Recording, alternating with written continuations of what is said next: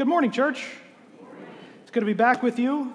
Happy Father's Day. Also, I want to echo everything Jixon has said. We value you so much, fathers and grandfathers who have poured into their kids and grandkids. We appreciate you and all that you do. You are best when you reflect the Heavenly Father. Amen? So may that be the case for you today and beyond. Again, I'm glad to be back here. Thank you for lending me out to Northwood Community Church last week. Again, their pastor had just had his third baby, Oliver. It was good to be encouraged by fellow brothers and sisters in Christ and fellow members of our denomination. They're an EFCA church, one of the closer EFCA churches, which is still kind of wild to me, coming from the Midwest where there's an EFCA church on every church corner. But anyway, fun to be with them, but it's good to be home. Good to be home with the church family. And I just knew that Pastor Andrew would deliver the word faithfully here, and he did. So I wanted to encourage Pastor Andrew in front of the congregation. Your delivery of the word of God last week was faithful and welcomed, and we appreciate it. Can we give him some thanks?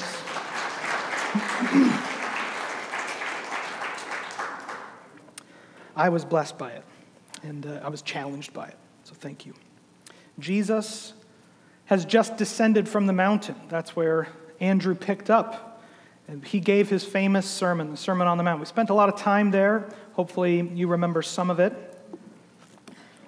Of course, that sermon ended with the crowd, you remember, marveling at Jesus' authority and his teaching. You remember that? The crowd marveling at his authority. But then, immediately, Jesus demonstrated his authority again over human bodies, over sickness and disease. Immediately after, he demonstrated his teaching authority. And Matthew wrote the gospel that way on purpose. Okay, so the sermon was, again, Jesus' spoken authority, and the healings are Jesus' authority demonstrated to human bodies. But his authority over specific things will continue to be demonstrated throughout chapter 8 and even into chapter 9. This week, in verses 18 through 22, Matthew records some words of Christ spoken to two separate men, two would-be followers of Jesus. So interspersed with all these great miracles of Jesus in this chapter is a startling and even shocking claim that Jesus places on his disciples. The way Matthew sets up this section of the gospel is really interesting and worth noting, worth concentrating on for a second. Remember this. Every bit of the scriptures is inspired by the Holy Spirit. Every bit. Not just the thoughts and ideas, but the way sentences are put together. The way the structure of a book is put together.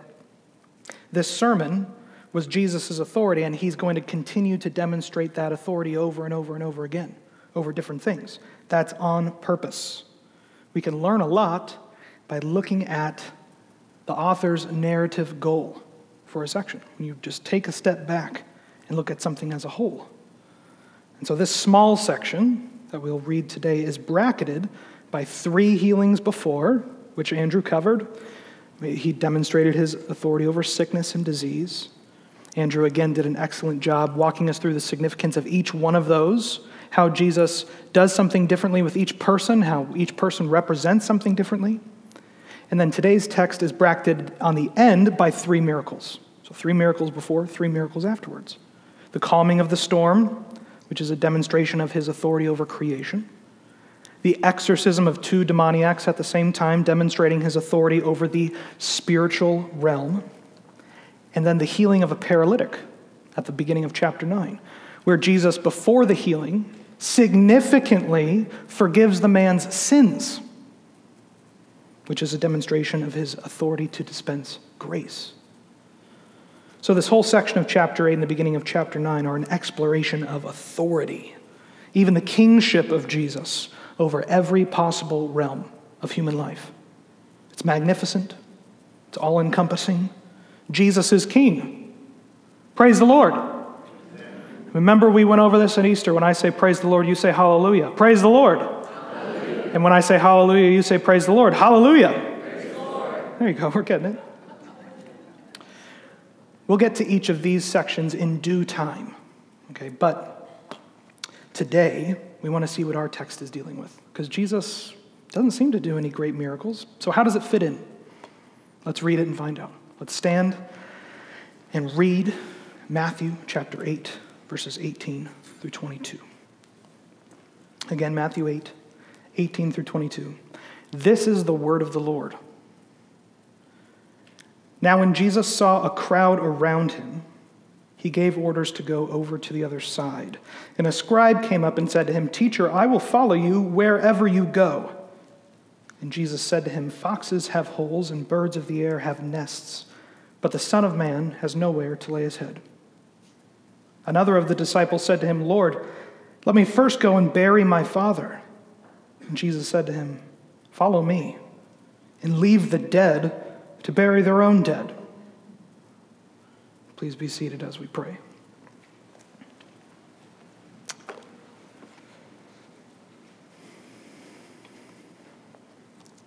Lord, we come before your word humbly and ask that you would open it up to us, make our minds and hearts ready to receive it, mold our lives around it. We pray for your grace toward us, for understanding and for wisdom. Holy Spirit, we pray that you would speak to us. In Jesus' name, amen. Verse 18 tells us that Jesus looks around and he sees a crowd. Seeing the crowd, he orders his disciples to go to the other side. There's not a lot of detail there. We're going to have to rely upon some cultural and textual context to see what's going on. We can fill in the blanks pretty easily. Remember, Jesus is in Capernaum, okay, northern part of the land of Israel. Right on the bank, it's a city right on the bank of the Sea of Galilee, which is really just a big lake. Great crowds had gathered around Jesus while he preached on the side of a hill. That's what we call the Sermon on the Mount. And they followed him down that hill while he resumed his healing ministry. Okay, but it's not until verse 14 where Jesus seems to get a little space from the crowd. Okay, entering Peter's house, he gets a little bit of a reprieve, maybe even a good night's sleep. Okay, but now it seems that Jesus has spent another day surrounded by the crowds. Verse 24, Jesus is asleep later on the boat. He's asleep, which means it's probably late in the day or around evening time when our text takes place today. Jesus sees the crowd, and this prompts him to go to the other side, which means go over to the other side of the lake. It was Jesus' habit to spend time alone or with his close disciples in the evening. We'll see that pattern emerge in the Gospels. But it's a little bit odd that Jesus wants to go to the other side of the lake. That should stand out to you a little bit here. Across the lake was an area known as the Decapolis, which just means 10 cities. 10 cities.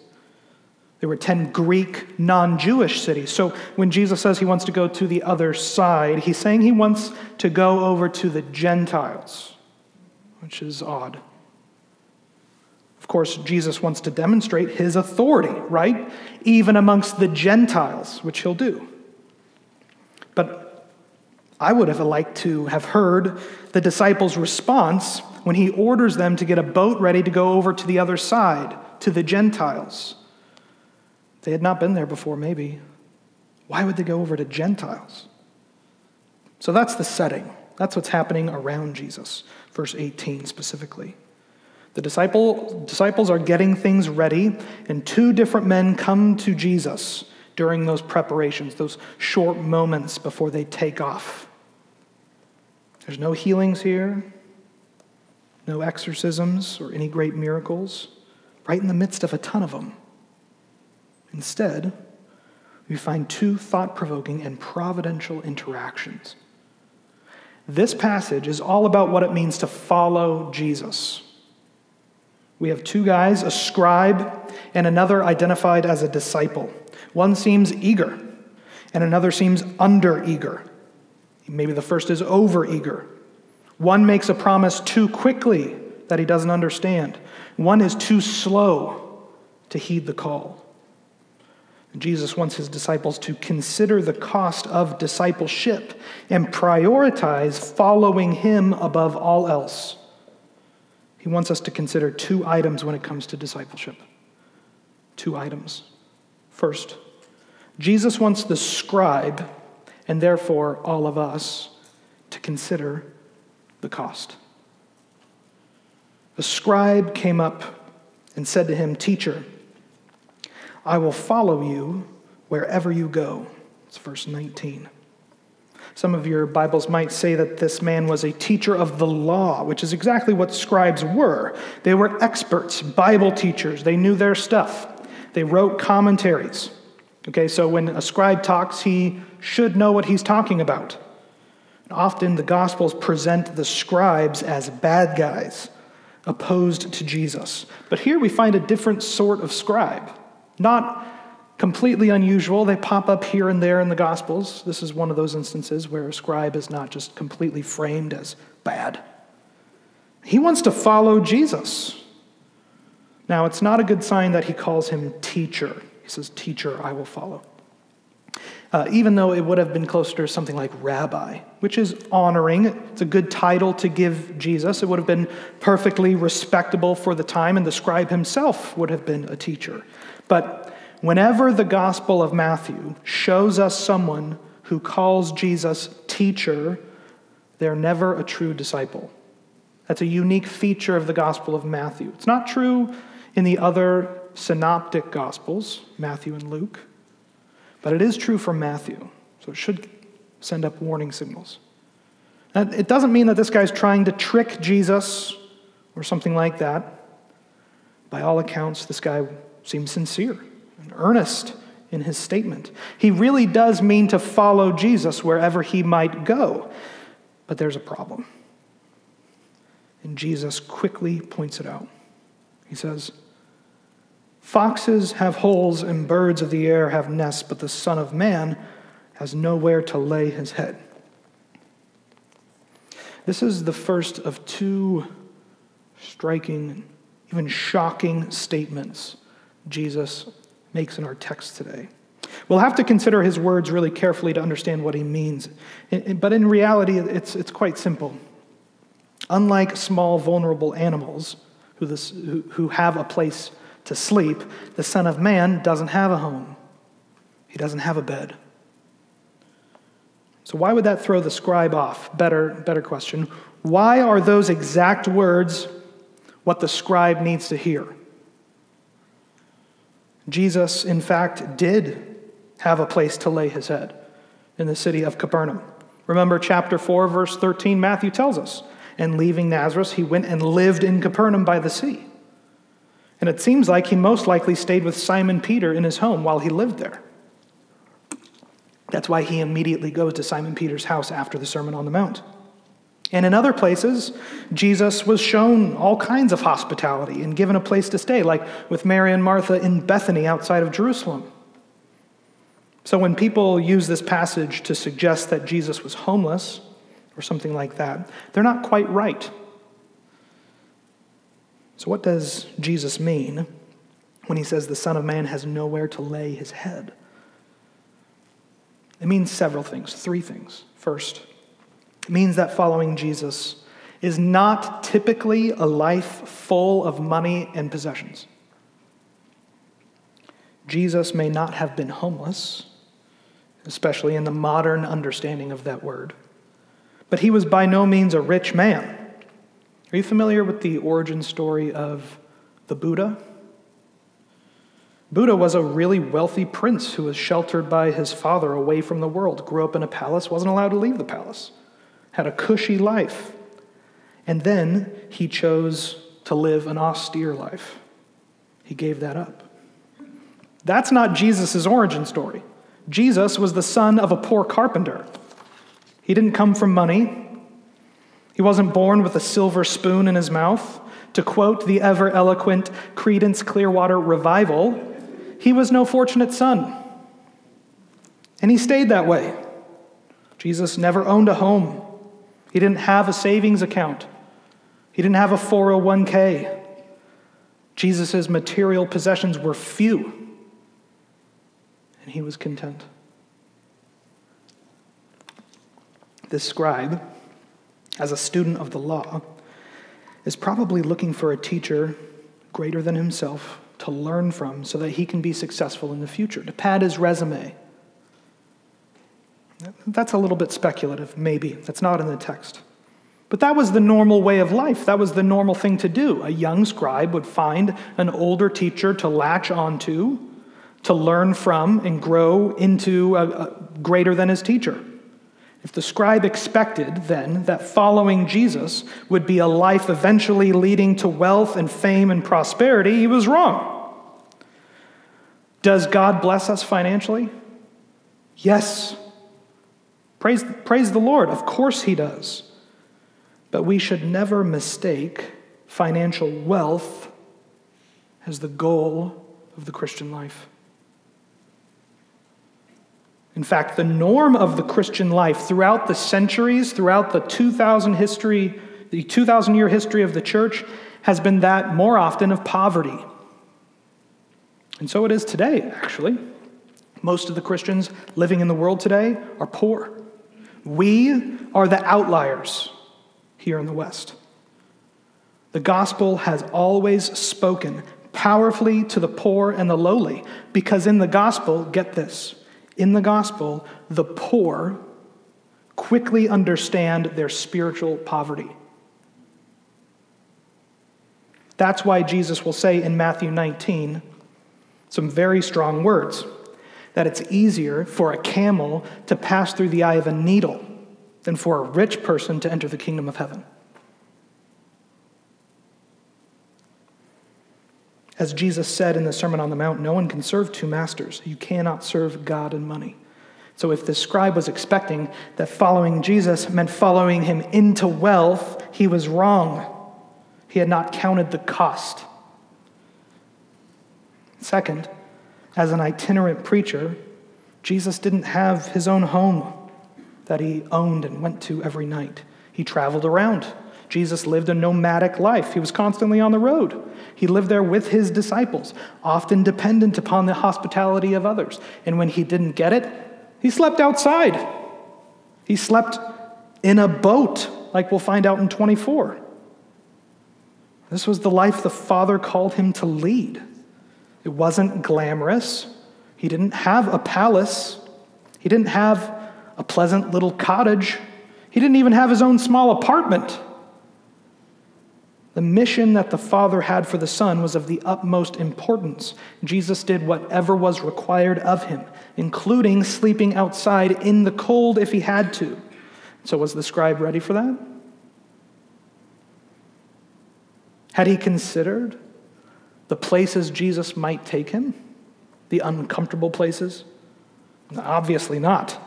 Jesus was about to go over to the other side of the Sea of Galilee. No self-respecting scribe would willingly go over to the Decapolis and spend real spiritual time with Gentiles.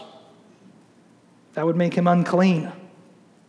So did the scribe know that following Jesus means going places he never would have gone on his own? Did he know that following Jesus meant a willingness to not have somewhere to lay his head? The great missionaries through the ages understood that. Of course, there were the apostles like Paul, who endured shipwreck and disaster in order to bring the gospel all over the Roman Empire. Church tradition even says that the apostle Thomas traveled all the way to India to bring the gospel. All the apostles went somewhere with the message, and they were willing to go wherever they were called, whatever it took. And that's been the case throughout church history. Francis of Assisi was willing to go all over Europe and beyond, and he did. William Carey was willing to live in the wild of India in 1800. Hudson Taylor was willing to do the same in China. Adoniram Judson was willing to do the same in Burma. There are too many examples to count from history. The people of God, the disciples of Jesus Christ, real disciples, understand that their lives will often look like their Savior's. And for them, it is a joy. This is the case for missionaries that we support today. We support people serving the Lord all around the globe, not living romantic, glamorous missionary lives. Missionaries often have difficult lives with a heavy burden, not doing the things they'd really like to do, because they have to do things like actually care for people medically. Disciples of Jesus are willing to go where they are called, no matter the circumstances. Was the scribe ready for that? Had he counted the cost of following Jesus, even if it meant sleeping in a boat and talking to Gentiles? Probably not. Third, Jesus' statement hints at his rejection. Unlike these animals that have a home, Jesus had been kicked out of his. In Luke 4, we read the account of Jesus being rejected from Nazareth. You know the story. After reading from the prophet Isaiah in the synagogue, Jesus applies the scripture to himself. And they say, "Isn't this Joseph's son? Like, who's that guy? Isn't he the carpenter's boy?" The whole congregation then revolts against him and tries to throw him off a cliff. But Jesus miraculously gets away. But you think they welcomed him back? In that sense, he couldn't even lay his head in his childhood home. We'll see that throughout the gospel, the leaders of Israel and the people of Israel will slowly begin to reject Jesus. He has a crowd now, but that won't last. It will actually culminate with the crowd demanding his crucifixion. Is the scribe ready for that? Is the scribe ready to be rejected like Jesus? The 12 disciples, the closest people to Jesus, weren't even ready for that. They all deserted him by the end. Are we ready for that kind of rejection? Disciples of Jesus are willing to suffer rejection from family and friends and even large parts of society in order to follow their king. Are you willing to follow Jesus, even if it means rejection?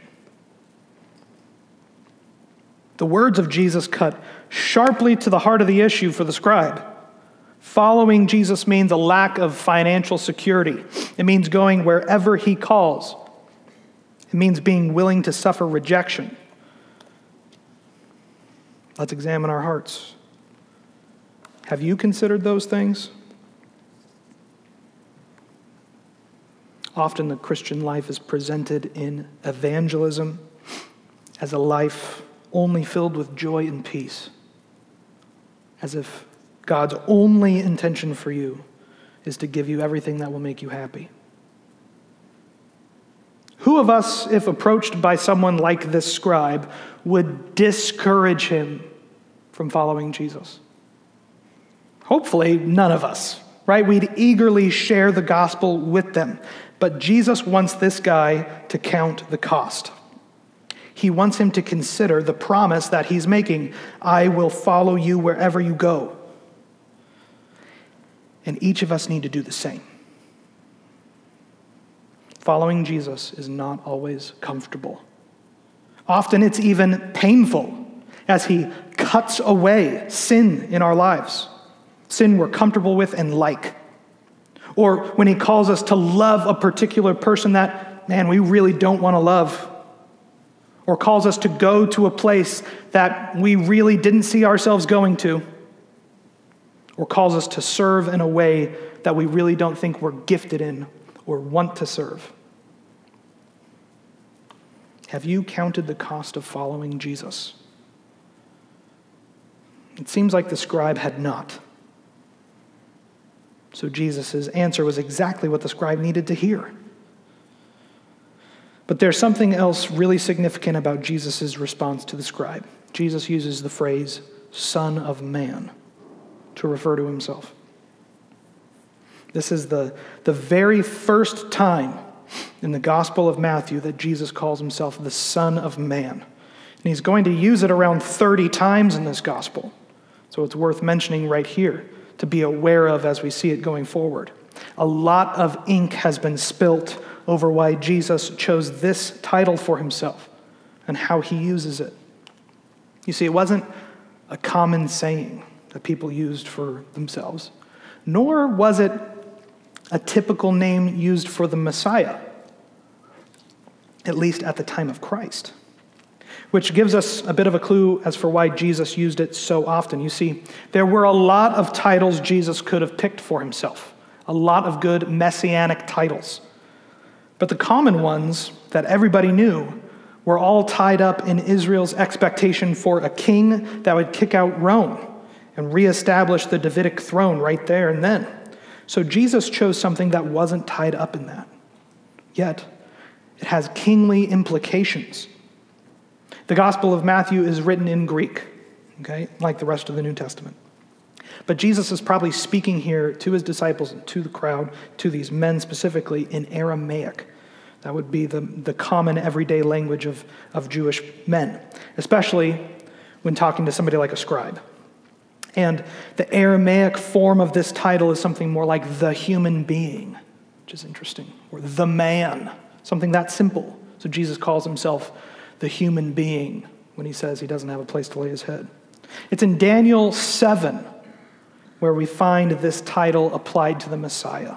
Daniel 7:13 says this. Listen carefully. This is really important. Daniel 7:13. I saw in the night visions, and behold, with the clouds of heaven there came one like a son of man. There it is. And he came to the Ancient of Days, that's God, and was presented before him. And to him, that is, to the Son of Man, was given dominion and glory and a kingdom that all peoples, nations, and languages should serve him. His dominion is an everlasting dominion, which shall not pass away, and his kingdom one that shall not be destroyed.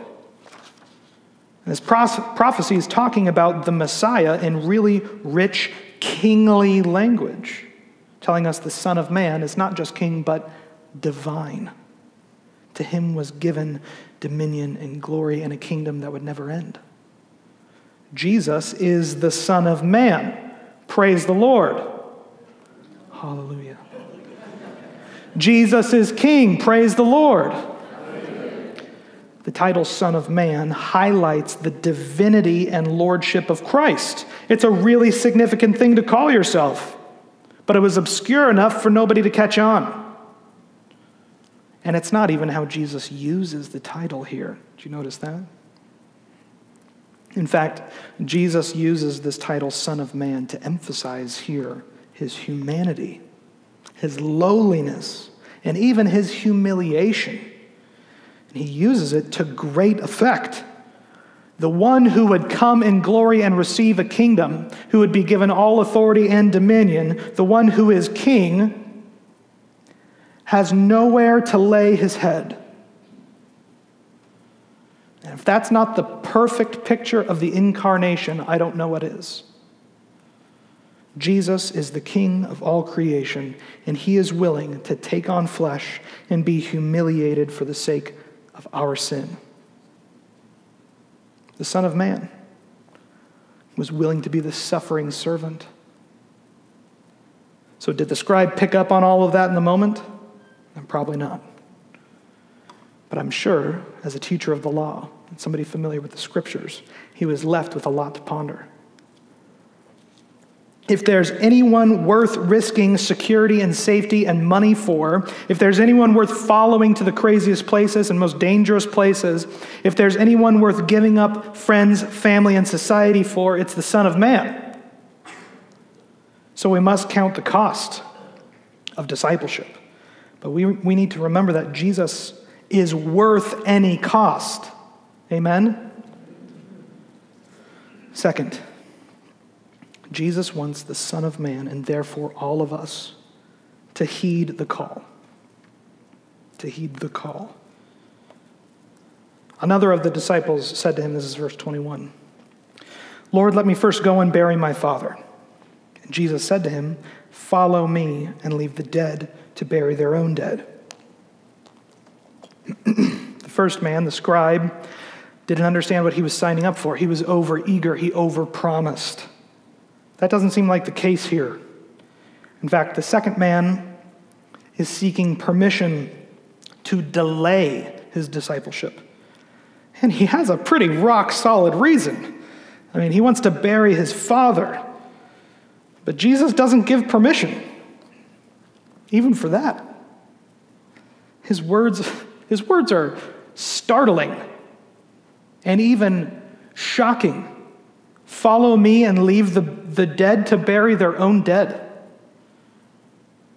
Don't go and bury your own father. Leave the burial for the dead to take care of. I mean, follow me. Now again, I'd guess most of us wouldn't respond to this disciple like that if they're asking permission to bury their father. We might even read the words of Jesus here and think that he's at best being insensitive and at worst asking this man to dishonor his parents. Now we know that Jesus never does that. He never endorses dishonoring parents. You can read about how Jesus tells the scribes and Pharisees completely off in Matthew 15 because they're dishonoring their parents.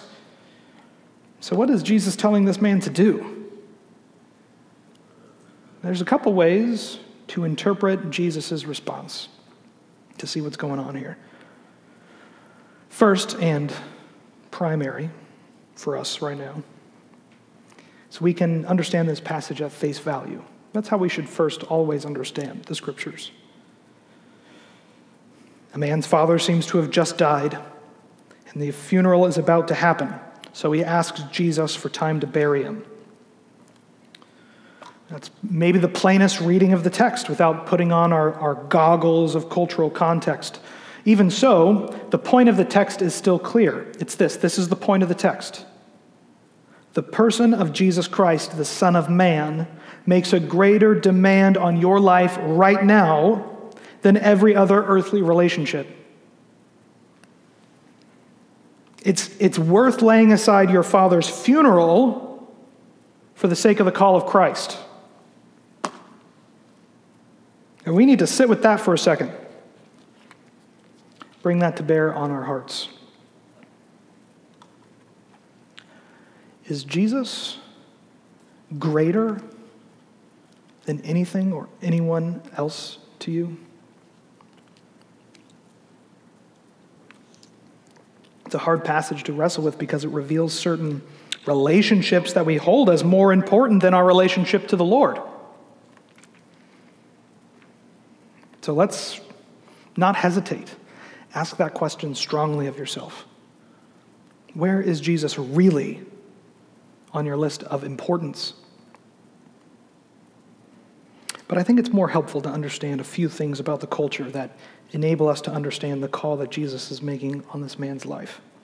You see, in that culture, for the son to be away from his father's side when he's dying, talking to a teacher about discipleship by a lake would have been kind of unheard of, especially if this is the oldest son, which it seems like he is. He would be at his father's side as he's dying. Or, like the rest of the crowd, he'd be bringing his father to receive healing. In that culture, two things allow this son to be with Jesus right now, away from home in light of his dead or dying father. Two things. First, the father could have died a while ago, and this man wants to take time to move the body to a different tomb. That sounds odd. We don't do that, but they did. It was a common practice that would occur around a year after the death of someone, especially an important patriarchal figure in a family. In light of that, Jesus' response makes more sense. Leave the dead to bury their own dead sounds like leave your father where he is and follow me. Another understanding, and probably the most likely understanding, is that this man is asking to delay his discipleship until his elderly and maybe sickly father passes away and all the funeral proceedings are taken care of, including the moving of the body from the first tomb to the better tomb. In that case, the man is asking potentially to delay his discipleship for years so that he can receive his inheritance, set up his household, and become established as the head of the family. Jesus' response to him, let the dead bury their own dead, becomes something like, let the rest of your family, the spiritually dead, bury the dead. In that culture, whatever the case may be with this guy's father, whether he had just died, had died a while ago, or had yet to die, Jesus' response would have been incredibly shocking, jarring, and would have had the same point. Follow me now, don't delay. Follow me now, don't delay. Our discipleship isn't something we can put off until our lives are more in order. It's not something we can just pick up later when it's more convenient for us. The gospel of Jesus Christ calls all men and women to pick up their cross and follow Jesus now. There's no time to wrap up your affairs. There's no time to get better established in your job or marriage or family. Now is the time to follow Jesus. The claims of the kingdom are absolute and immediate. The King is calling you to join him. So what's standing in your way? What's standing in your way this morning? What's keeping you from fully following Jesus? Is it a personal sin that you're holding on to, that you're afraid of revealing? Repent. Lay it aside. Is it societal pressure? Or a particular job you really like that you know God wants you to move from? Is that what you hold dear? Lay it aside. As Jesus points out, even family can become an idol that keeps us from fully following Jesus. A father even. And if that idea makes you uncomfortable, then buckle up, because this isn't the last time Jesus will say something like that in his gospel. So we have to reckon with it. The call that Jesus places on disciples is immediate and powerful. But the cost of discipleship is great. These two things, these two answers to these two men must be taken together. You see, there must not be anything in your way of following Jesus. Everything needs to be laid aside if it is keeping you from him. But you should expect to lay yourself aside in the pursuit of that relationship, in the pursuit of real discipleship. The astounding wonder of the Christian life is that by the power of the Spirit, we will stop prioritizing things other than Jesus. And by the power of the Holy Spirit, we will count the cost and heed the call of discipleship. And in the end, amidst all these miraculous occurrences in Matthew 8 and 9, all of these demonstrations of Jesus' authority, Jesus demonstrates his authority here too. He alone has the authority to make this kind of claim on your life. He is the King of kings and Lord of lords. He is the Son of Man. So it's time to count the cost. And it's time to heed the call. Many of us in this room today have been disciples for decades.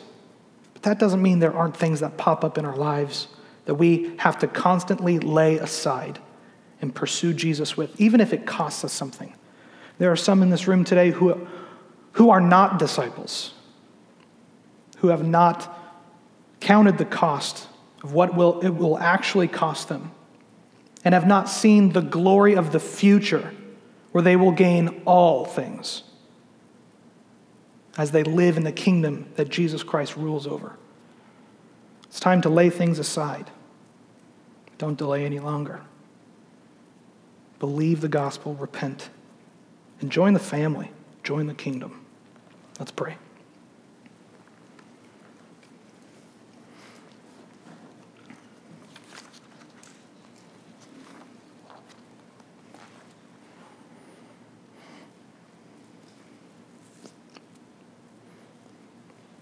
Lord, you are worthy of laying aside the things that we hold dear, of giving up the things that we love to pursue you. Not that we expect a better, more glamorous life, but we know that you are the only thing that gives worth. That a life lived for Jesus Christ is the only life worth living. We recognize that this morning. Lord, I lift up anybody in this room today who has not first counted the cost of what being a disciple of Jesus Christ actually means. Lord, if there are those here today who have expected one thing and have gotten another and are jaded or burnt out, I pray for your grace and your peace for them, that you would reorder their expectations for what it means to follow you, that they would follow you wherever you would call them, even to the most uncomfortable and dangerous places they wouldn't have ever wanted to go. Lord, for those today who have delayed, who have not picked up their cross and followed you, Lord, I pray for grace for them now to be moved by the Spirit, to heed the call to follow you with all of their lives. In Jesus' name, amen.